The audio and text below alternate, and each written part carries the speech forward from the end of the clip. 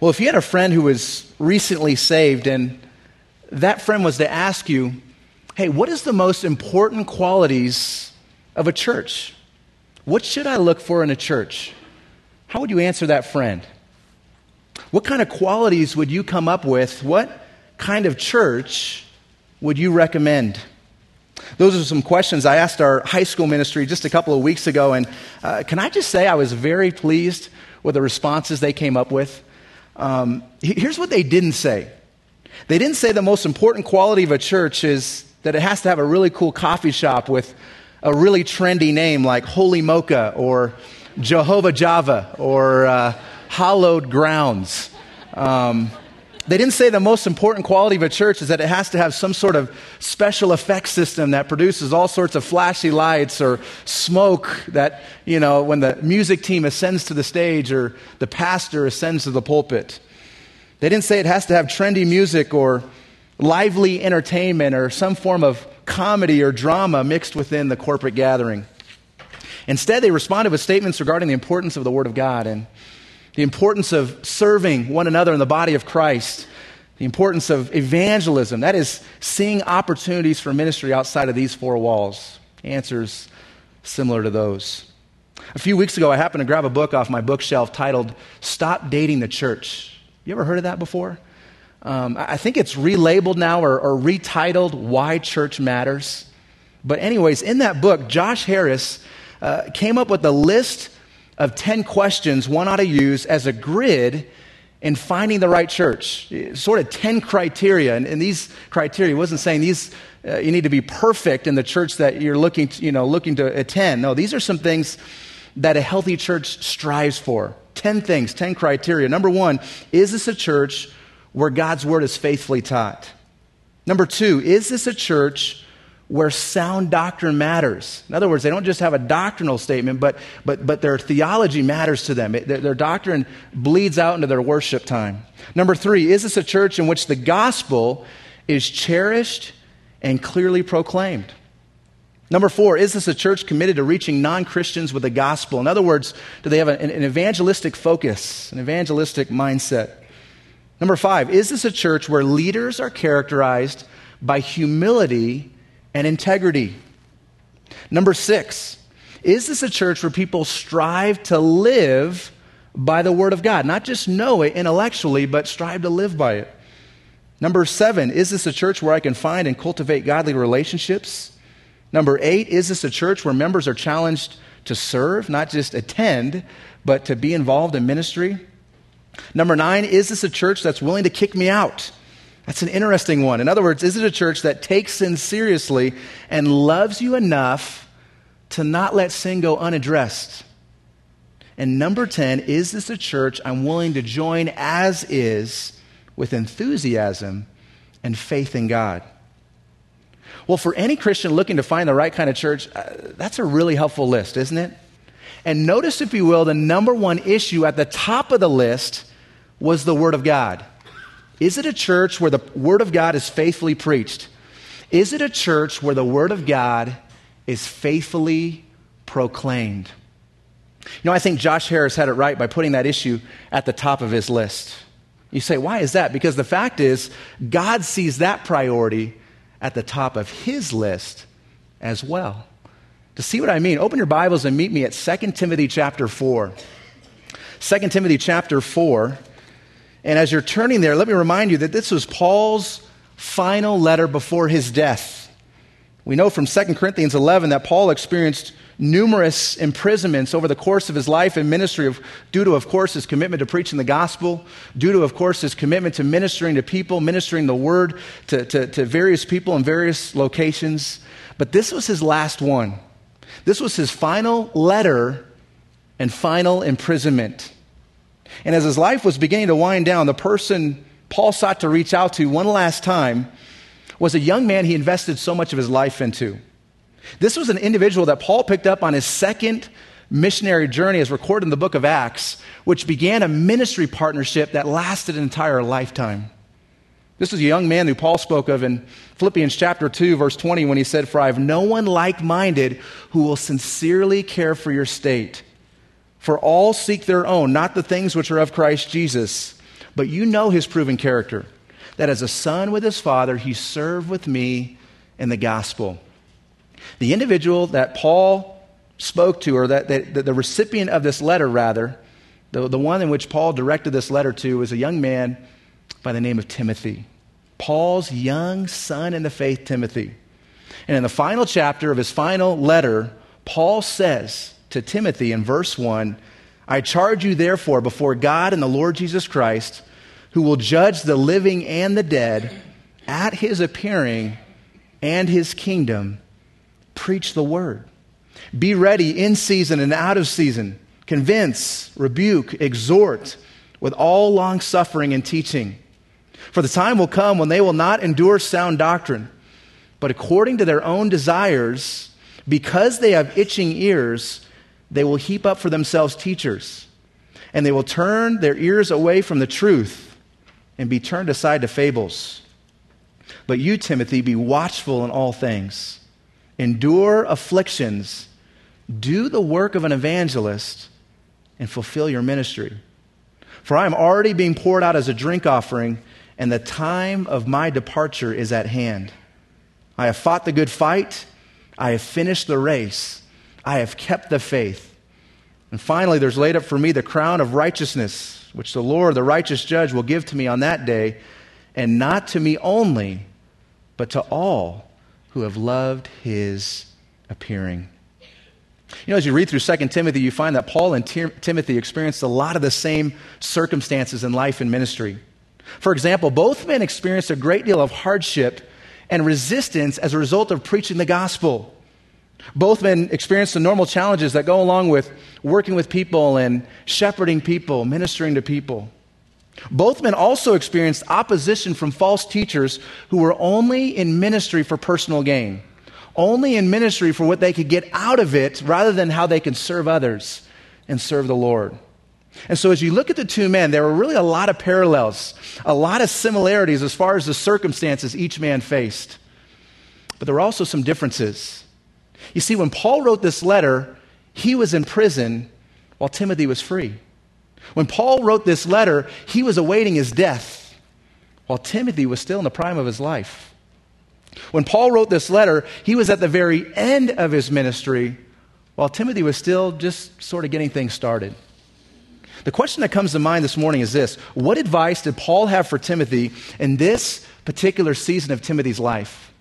What advice did Paul have for Timothy at this particular juncture in Timothy's ministry? And the answer is found right here in 2 Timothy chapter 4. Really, the whole book, the entire book of 2 Timothy is an instruction manual on how to do ministry well. But here in chapter 4, Paul sort of zeroes in and lays out what are 7 keys to a faithful ministry. 7 keys to a faithful ministry. And you see that on your outline. Now, before we look at these individually, let me first say this. The issues that Paul discusses in this section were in a lot of ways specific to Timothy's ministry as a pastor. However, and a big however, we need to keep in mind that the reason Paul wanted these qualities to be true of Timothy is because he was to model these things for the rest of the body. Does that make sense? So let's not just pass this off as just for pastors, or just pass this off as just for ministry leaders or for shepherds. It is true that this particular passage is very instructive for pastors, very instructive for shepherds, for ministry leaders, and so forth. But again, the reason the Lord wants these qualities to be true of his leaders is because they were to turn around and reflect these and exemplify these qualities to the rest of the body at large. And so with all that in mind, let's begin by looking at verse 1. Paul writes in verse 1, I charge you therefore before God and the Lord Jesus Christ, who will judge the living and the dead at his appearing and his kingdom. Let's stop here for a moment. The first key to a faithful ministry, if you look on your outline, involves recalling your accountability. To recall your accountability, to remember your accountability. Listen, Paul wanted Timothy to know that his ministry and service was always visible to God, and that his accountability didn't ultimately come from the people he was ministering to, but from the Lord in whose presence he was serving. Sure, Timothy ministered to people. Sure, he served as a pastor to people, but at the end of the day, their evaluation of him wasn't the issue that mattered most. It was the Lord's. It was God's. As one commentator put it, quote, "A preacher's ultimate accountability is not to a board, a local church, a denomination, or any other human institution, no matter how doctrinally sound and godly it may be, but rather it's to the Lord, who has called and empowered him, and who one day will judge him." You know, that's exactly the issue that Paul's addressing here, right here in 2 Timothy chapter 4. He's basically telling Timothy, listen, as you minister to people, don't forget that your greatest accountability comes from the one who is always watching you, and the one who is always before you, and the one who will one day judge you on the basis of your character and faithfulness in serving him. You know, I'm sure by Paul invoking the presence of God here in the beginning of this chapter, I'm sure it brought an extra level of encouragement, an extra level of accountability to Timothy's ministry. You say, what do you mean by that? Well, just think about your own life for a minute. Have you ever been in a position before where someone in authority was watching you closely and paying careful attention to what you were doing? For example, if you're an athlete, have you ever gone through a specific drill in which the coach had his eyes fixed on you?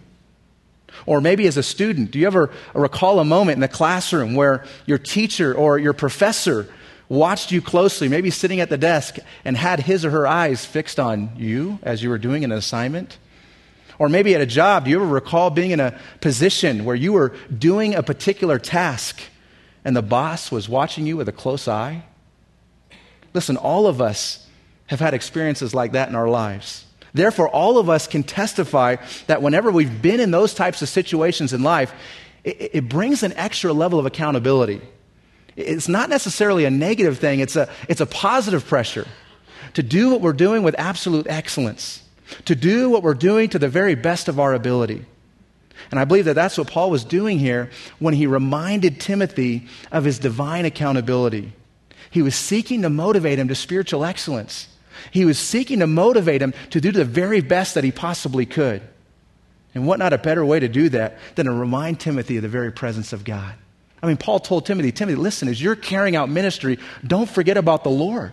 There's a sense in which, people aside, you're serving an audience of one. And can you think of a better motivation to serve the Lord with excellence than to be reminded that God is present at all times and he knows? Can you think of a better motivation of spiritual excellence than to be reminded that God is always before us, evaluating our hearts, evaluating our motives, evaluating how much effort we're willing to give, what kind of sacrifices we're willing to make, what kind of distance we're willing to go, the costs we're willing to pay in order to serve him in ministry? You see, when it comes to our spiritual service to the Lord, the issue that matters most at the end of the day is this: did we do what we did as unto the Lord? And did we give our best for his glory and not our own? Faithfulness in ministry starts with a mindset that God is always present before us. And at the end of the day, his opinion of our lives is what matters most. And so you can see why Paul started out this direction, didn't you? Or can't you see that? In 2 Timothy 4:1, he says, listen, Timothy, as you carry out your ministry, don't forget about the Lord. Don't forget about the one in whose presence you are serving. Don't forget about the one who ultimately you will give an account of your life and ministry to one day in the future. And so Paul says in verse 1, I charge you therefore before God and the Lord Jesus Christ, who will judge the living and the dead at his appearing and his kingdom. That's the first key, remembering your accountability. The second key to a faithful ministry involves preaching the word. Look at verse 2. Paul writes, preach the word. Be ready in season and out of season. Convince, rebuke, exhort with all long-suffering and teaching. What kind of ministry is that which pleases the Lord? The kind in which his word is faithfully taught and faithfully proclaimed. Listen, if a ministry is going to be all that God wants it to be, then the truth of Scripture must be at the center of it. Why is that? Because the Word of God is the primary agent which brings about change in a person's life. Listen, only the Bible can produce the kind of depth of maturity that God is looking for in his people. Only the Bible. In fact, in John 17:17, we see that when Jesus prayed this to the Father, he said, sanctify them by your truth. Your word is truth. Listen, it's the word that sanctifies. It's the word that works to mature us and to conform us and to complete us into the image of God's Son, or to conform us into the image of God's Son. Back in chapter 3 and verse 16 of this particular book, Paul wrote this in verse 16. He says, all Scripture is given by what? Inspiration of God. We could do a whole sermon on that, couldn't we? All of Scripture, from beginning to end, the whole counsel of God is given by inspiration of God. Theopneustos, it's the very breath of God. That book you brought with you this morning, it's not just the product of the work of men, it's the Word of God. All Scripture is given by inspiration of God, and it's profitable, Paul writes. It is valuable, it is sufficient for what? For doctrine, for reproof, for correction, for instruction in righteousness, that the man of God may be complete, thoroughly equipped for every good work. Listen, that's what the Word of God is capable of doing. When it is faithfully taught, the Word has the potential to equip believers for righteous living and faithful service unto our Lord. And you would think with that sort of capacity or with that sort of capability, it would just be a given that most evangelical churches would do just that they would preach the Word. But you want to know what the sad reality is? That not many churches do that very thing. Not many churches do that. And I don't say that with sort of an error, or I don't say that as sort of a better than thou attitude, as if we at Grace have sort of the edge on the truth. Not at all. I say it with a broken heart. In fact, I remember I was visiting with a friend earlier this week, and we had a conversation. He attends a different church in a different state, and he basically told me this. He said, John, we go to a church every Sunday where basically everyone brings their Bibles, but we're not taught the Word. The pastor even uses the Bible when he stands up to preach, but we're not taught the Word of God. The tragedy behind that story is that there are many other individuals who could testify of the exact same thing in their own lives. Listen, even though the Bible is sufficient to transform lives, even though the Bible is sufficient to equip the body for spiritual service, there are many churches and many pastors throughout our nation who just settle for something far less. In fact, allow me to give you just a sampling of the type of alternative preaching styles that are out there today in contrast to biblical preaching, just simply preaching the Bible. I'll just give you 3 of them. There's more than that, but let me just give you a few ideas or a few alternatives that are popular today. The first is what I'll call feel-good preaching. All right? Feel-good preaching. This is the method which says that anything offensive or anything confrontive must be removed from the pulpit. Only positive messages. Only sermons that promise happiness or wealth or success or the fulfillment of all your dreams are acceptable in a church context. Of course, the issue that most often drives that philosophy of ministry, that approach to preaching, is the desire to attract more people, to boost church attendance, to become more acceptable to the culture at large. Now listen, I don't know of any single leader at our church that is opposed to those things. In other words, I can't think of any single leader at our church that is opposed to our church growing, that is opposed to us reaching the masses of people in our community. Listen, we are all for that, completely. But I think I could speak for all the leaders that our goal is to never do that at the expense of the Word of God. Never. You see, the issue that matters most in ministry isn't numbers. It's faithfulness. God calls us to preach the Word and leave the results to Him. God calls us to take care of the depth of our ministry and let God take care of the breadth of it. Success in ministry isn't necessarily determined by numbers. It's determined by how committed an individual is, or how committed a ministry is to being faithful to the Word of God. I was reminded of that this past week as I was reading in the book of Jeremiah. Let's turn back to Jeremiah chapter 5, if you would. 2 Timothy chapter 4, all the way back to the Old Testament, to Jeremiah chapter 5. Let me remind you, the book of Jeremiah was God's warning to His people of coming judgment.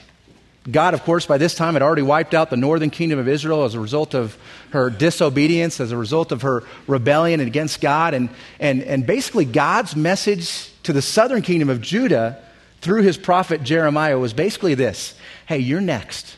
You're next. Northern kingdom of Israel wiped out because of her disobedience. Because you've continued on down the same path, you're next. The question that comes to mind is why? Well, there are many reasons. You can read the whole book of Jeremiah, and there's several reasons, but we even get a glimpse of it here in chapter 5, where the Lord, through his prophet Jeremiah, says in verse 30, Jeremiah chapter 5, verse 30, the Lord says this. He says, an astounding and horrible thing has been committed in the land. The prophets, they prophesy falsely. The priests, they rule by their own authority or by their own power. And notice what he says in the very next phrase. And my people love to have it so. That's an interesting statement, isn't it? Evidently, the false prophets had become quite popular among the people of God.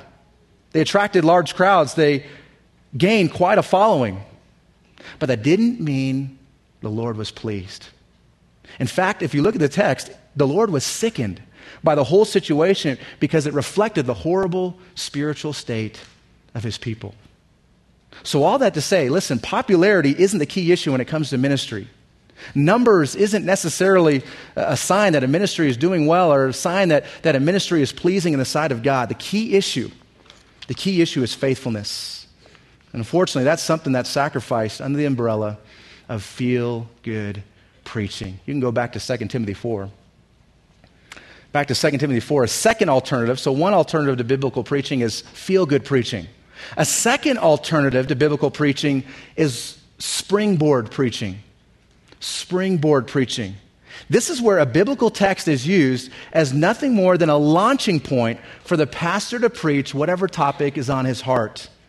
In this particular method, the pastor's opinion is the reigning factor. The Word of God is subject to his thoughts rather than the other way around. You know, I was reminded of this particular method about 5 or 6 years ago when I happened to watch part of a sermon by a popular preacher on television. And at the beginning of his sermon, he asked the congregation to hold up their Bibles and recite the following statement. This is my Bible. I am what it says I am. I have what it says I have. I can do what it says I can do. Today I will be taught the Word of God. I boldly confess that my mind is alert, my heart is receptive, and I'll never be the same again. And then they put down their Bibles in their laps and went on with the sermon. You know, when I first heard that statement, I thought, wow, that's a great way to express an eagerness to receive the Word. It's a great affirmation of the testimony of Scripture, its sufficiency to change lives and to move and work in a person's life and a person to express his eagerness to receive the Word. But you want to know what's sad? That was about as deep as the sermon ever got. Why is that? Because after holding up the Bible and making that statement, the Scripture was rarely ever referred to again. You say, well, John, how common is that? The answer is very common. As Haddon Robinson once pointed out, he said, quote, in many sermons, the biblical passage read to the congregation resembles the national anthem played at a baseball game. It gets things started, but it's never heard or referred to again. You know, that's the nature of springboard preaching. And like the previous one, when it's used, when it's applied, it leaves individuals dry and hungry and in search for something more. A third alternative, and this is just the last one, there's several more, but a third alternative to biblical preaching is emergent style preaching. E-M-E-R-G-E-N-T, emergent style preaching. The reason I refer to it as emergent style preaching is because it's connected to the emergent movement that has become so popular in evangelical circles today. This particular method of preaching has more to do with leading a group discussion than it does teaching through a particular text. And the idea is, rather than come and hear the Word of God taught, there's sort of an open mic where every person in the audience, believer or unbeliever, can contribute to the discussion, can contribute to the conversation.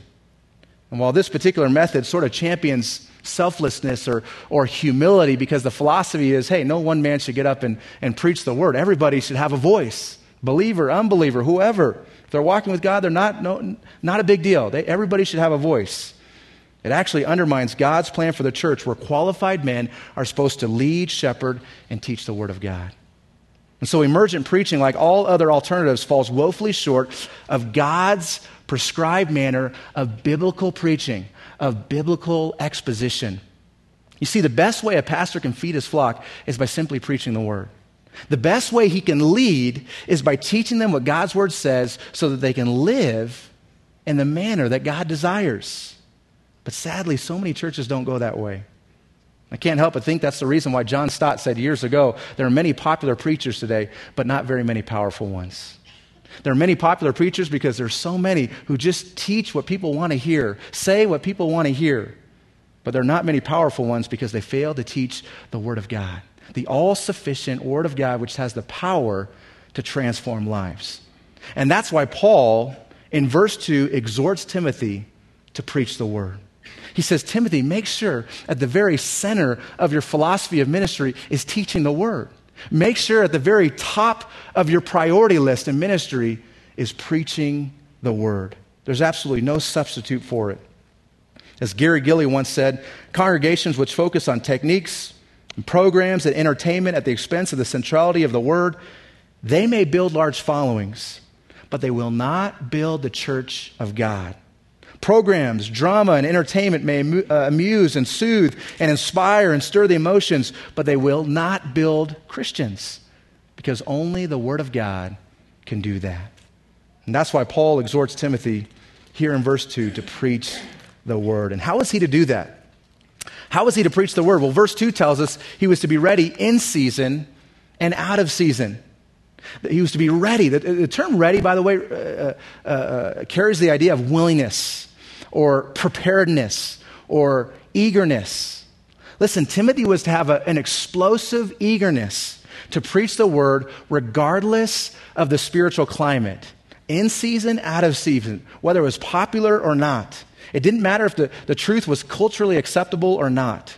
Timothy had a responsibility to preach the Word at all times and in all circumstances. In addition, Paul told Timothy to convince, to rebuke, to exhort with all long-suffering and teaching. What does that mean? Well, the terms convince and rebuke highlight the negative side of preaching the Word of God.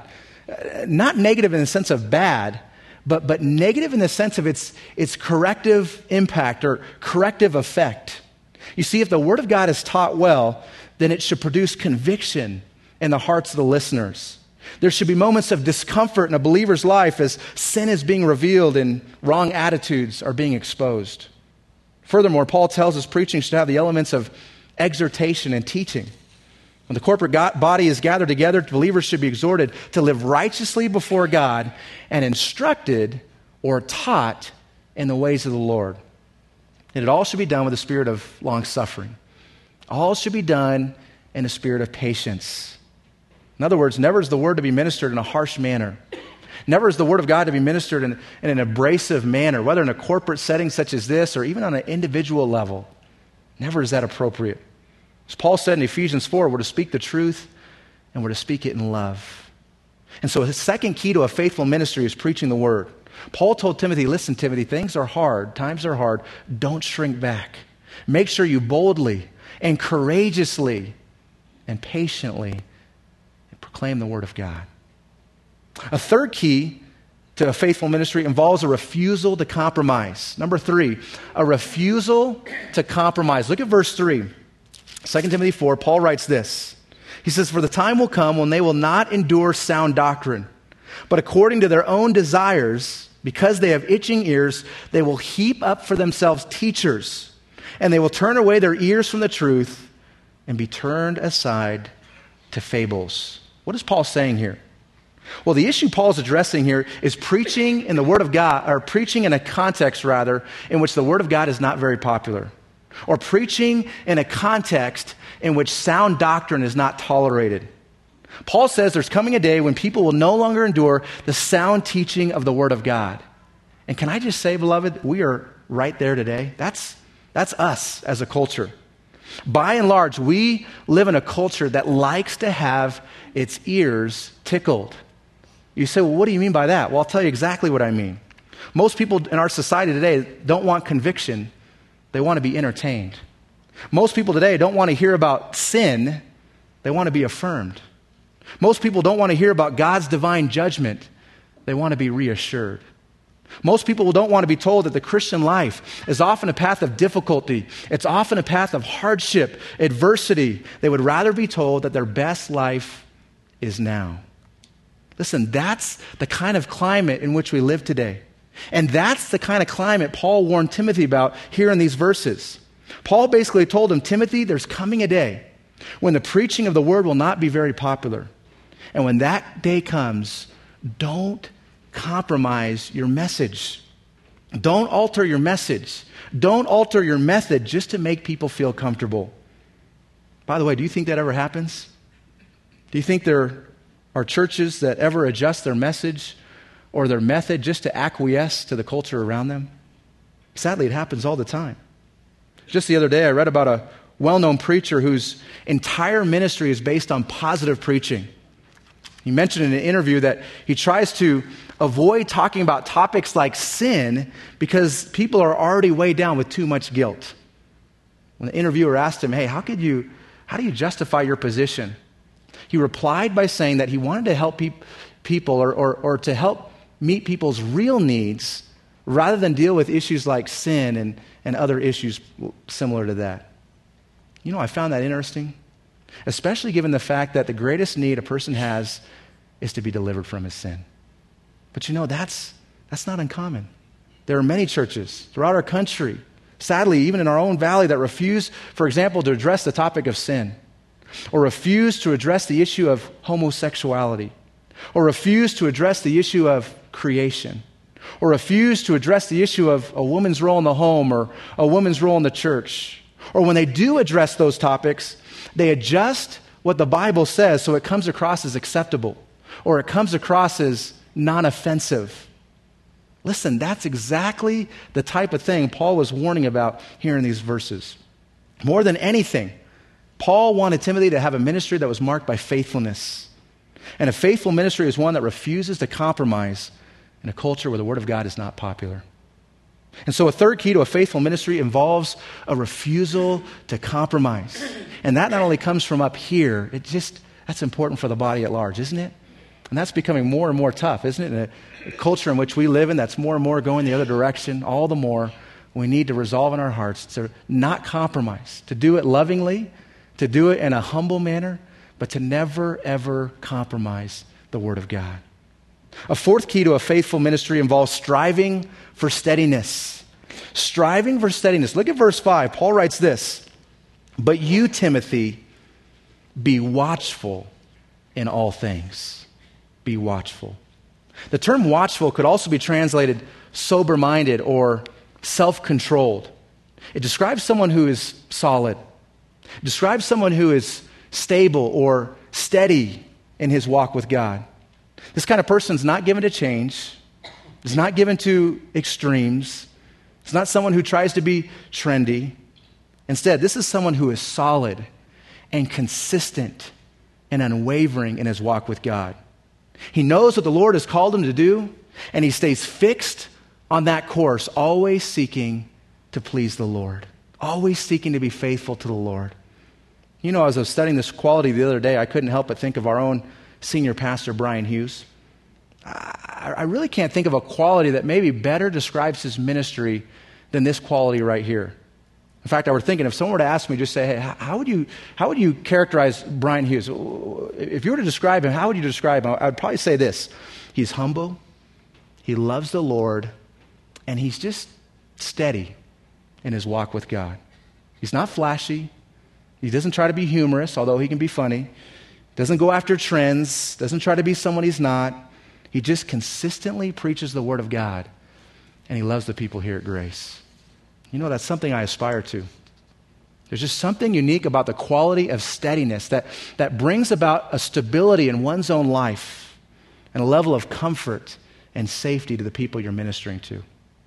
And so a fourth key to a faithful ministry involves striving for steadiness, being somebody who's stable, being somebody who's steady, not given to extremes, not trying to be someone you're not, just going about your walk with God, seeking to be faithful to Him. A fifth key to a faithful ministry involves enduring afflictions.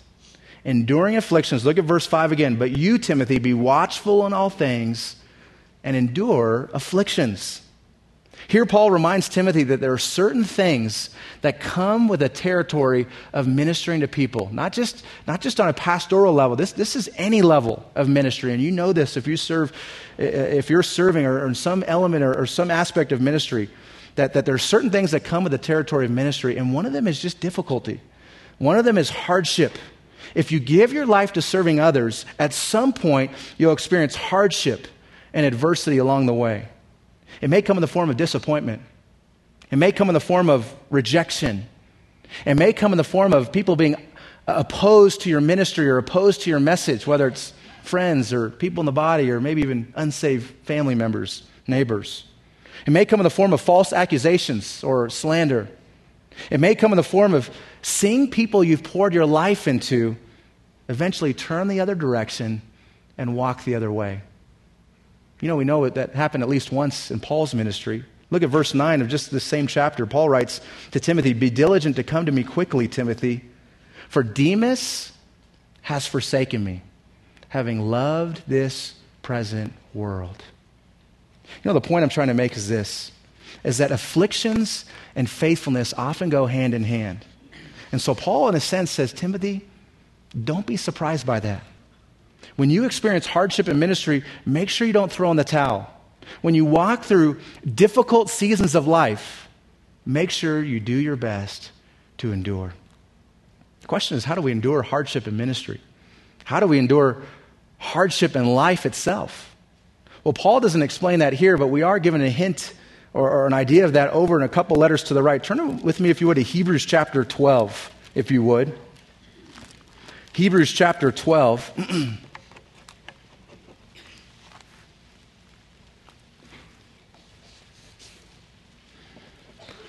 The author of Hebrews writes in Hebrews chapter 12, verse 1, he says, "Therefore we also, since we are surrounded by so great a cloud of witnesses." By the way, who is that? The cloud of witnesses is the group of believers, the men and women of faith described in chapter 11.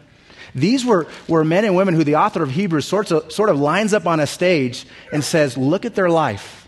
They endured a lot of difficulty. Therefore, you can too. So he's pointing back to this group of believers who endured hardship as recorded in the Old Testament. And so he says, since we are surrounded by so great a cloud of witnesses, let us lay aside every weight and the sin which so easily ensnares us, and let us run with what? Endurance, the race that is set before us. The question that comes to mind is, how can we do that? How can we run the Christian race with endurance? How can we run the Christian race without wavering, without getting sidetracked? Verse 2, by looking unto Jesus, the author and finisher of our faith, who for the joy that was set before him endured the cross, despising the shame, and has sat down at the right hand of the throne of God. You see, the way we endure in the Christian life is not merely by doing more or trying harder. The way that we endure in the Christian life is by keeping our focus on the Lord Jesus Christ and by seeking to be faithful to him. Listen, only when we do that will we find the strength to keep pressing forward. And only then will we be able to find the courage and find the resolve to never give up. Now back to 2 Timothy chapter 4. Back to 2 Timothy chapter 4, and let me say this. There are a few things that mark a life of faithfulness than a person who walks through hardship and endures. And life is hard at times, isn't it, beloved? Life can be very hard at times. There are some seasons of life that are especially challenging. There are some seasons of life that are just especially difficult to walk through. And so in those moments, we need to remember that one of the godliest things we can do in moments of hardship is just put one foot in front of the next and endure. Does that make sense?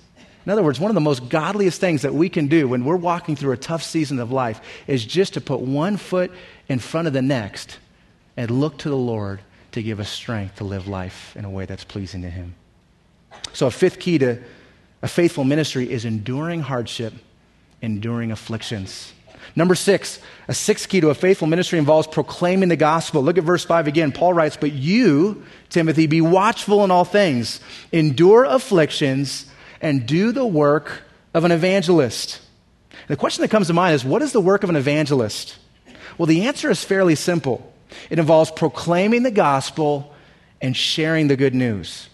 Listen, as a pastor, Timothy's primary role was to equip the saints for the work of ministry, to equip believers for spiritual service. However, while engaging in that work, Timothy was to always be mindful of ways in which his ministry can impact unsaved people. He was to always be mindful of opportunities in which he could share the good news with unbelievers. You know, I can't help but think that the reason Paul encouraged Timothy along those lines is because, isn't it true that it's just easy for any one of us as Christians to lose sight of that on our radar? What I mean is, it's so easy for us as Christians to sort of get tunnel vision and only, for example, to focus on our relationships with believers, that we lose sight of opportunities to share Christ with those who are not believers. I mean, just think about your own life for a moment. How many times just this last week did you think to pray for an unbeliever? How many times this past week did you look for an opportunity to talk about Christ with an unbeliever? Whether it was an unbelieving friend or an unbelieving coworker, unbelieving classmate, unbelieving teammate, unbelieving neighbor. Even if you can't think back to a scenario where you did do that this past week, isn't it tragic how we can go days or weeks or even months without having that on our radar? We can get so wrapped up in our jobs. We can get so wrapped up into our homes or our projects or our hobbies or our own circle of friends that we lose sight of opportunities to share Christ with those who don't know him. Listen, even pastors, even shepherds, even ministry leaders are susceptible to that very thing. And that's why Paul reminded Timothy to do the work of an evangelist. He told him, Timothy, as you go about doing ministry, don't forget about the unsaved. Don't forget about the unredeemed. Look for opportunities to share Christ and to magnify the cross and to talk about sin and to proclaim the good news that Jesus Christ is the only path to salvation. As you go about doing ministry, Timothy, don't ever lose sight of that priority. You see, one of the keys to a faithful ministry is a ministry that is centered on the gospel. You know, that's the type of ministry that Paul wanted Timothy to have. He wanted him to be faithful, to hold forth the gospel of Jesus Christ in his ministry. And he wanted him to be faithful to do the work of an evangelist. And so a sixth key to doing ministry is proclaiming the gospel. Being faithful, to be mindful of opportunities around us and to pray for those opportunities and to take them as we have opportunity to share Christ with those who don't know him. And number 7, lastly, is this. Paul writes, fulfill your ministry. Look at verse 5. But you, Timothy, be watchful in all things, endure afflictions, do the work of an evangelist, and fulfill your ministry. The idea behind this phrase, fulfill your ministry, is basically this. What Paul's basically saying is this. As you go about life and serving the Lord, fulfill your duty and give your very best. Why? Because our Lord and Savior, Jesus Christ, deserves nothing less. He deserves nothing less. I mean, just think about it for a moment. If you're a Christian, think about all that the Lord has done for you. Before the foundation of the world, he chose you. And in the process of time, he gave you just the right set of circumstances as a means to drawing you to himself. But that's not all. Because at salvation, he forgave you. He gave you eyes to see and faith to believe and a new heart that longs for the things that pleases him. But that's still not all. Because now that you're a Christian, he's always working to sanctify you, constantly interceding for you, and one day he will reward you for your faithfulness to him while living on this earth. Do you notice any half-heartedness in the Lord's commitment to his people? None whatsoever. Absolutely not. Therefore, the least that we can do is to give our best to him in return. That's what Paul did. Look at verse 6. Paul writes, "For I am already being poured out as a drink offering, and the time of my departure is at hand. I have fought the good fight. I have finished the race. I have kept the faith. And finally, there's laid up for me the crown of righteousness, which the Lord, the righteous judge, will give to me on that day, and not to me only, but also to all who have loved his appearing. Listen, that's the kind of thing that Paul wanted Timothy to be able to say at the end of his life. He wanted Timothy to be able to look over the course of his life with joy, knowing that he gave his very best, just like Paul had. He wanted Timothy to be able to look over the course of his life and ministry without any regrets. But Paul understood that the only way he would be able to do that, the only way that would be possible, is for Timothy to recall his accountability, to preach the word, to refuse to compromise, to strive for steadiness, to endure afflictions, to proclaim the gospel, to fulfill his ministry to the very end of his life. In his book, Don't Waste Your Life, John Piper told of a story about a little plaque that hung in his home while growing up as a child. He said it hung in the kitchen where he would see it every day as a young boy. He'd wake up in the morning, go and have breakfast as a little boy, and see that plaque on the wall and eat breakfast, go to school, come home, eat dinner, see it on the wall, go to bed each day. That particular plaque contained such a simple statement, but it had a profound impact in his life. Years later, it was given to him by his parents, and now it hangs in his own living room. And it reads this way: only one life will soon be passed. Only what's done for Christ will last. It's a great reminder, isn't it? Great reminder. In the grand scheme of things, life is pretty short, isn't it? And the issue that will matter the most when it's all said and done is this: were we faithful? Were we faithful? Were we faithful to serve? Were we faithful to give?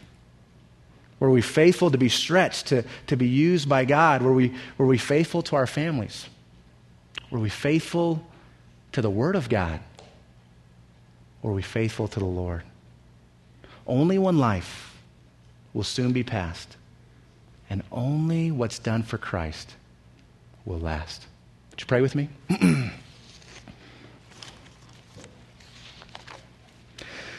And Father, our prayer is that you would remind us on a regular basis that life is but a breath. As James said in his epistle, life is but a vapor. It's here one moment and it's gone the next.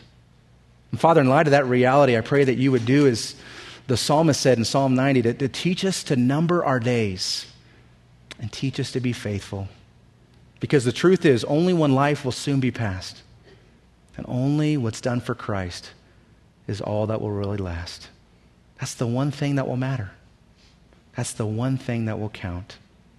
And Father, for those who are here this morning who have yet to submit their lives to Christ, I pray that you would help them to get an accurate picture of their sinful condition so that they can see clearly their need for a Savior. Maybe up to this point they've been putting their trust in religion. Maybe up to this point they've been putting their trust in morality or good works. Whatever the case, help them to see that all those things are empty and that salvation comes only through knowing you. And Father, we love you and we thank you for the preciousness of your word, and may we always cherish it. May we be faithful to read it, to study it, to obey it on our own, and may we be faithful to the very end. We pray this in Jesus' name. Amen.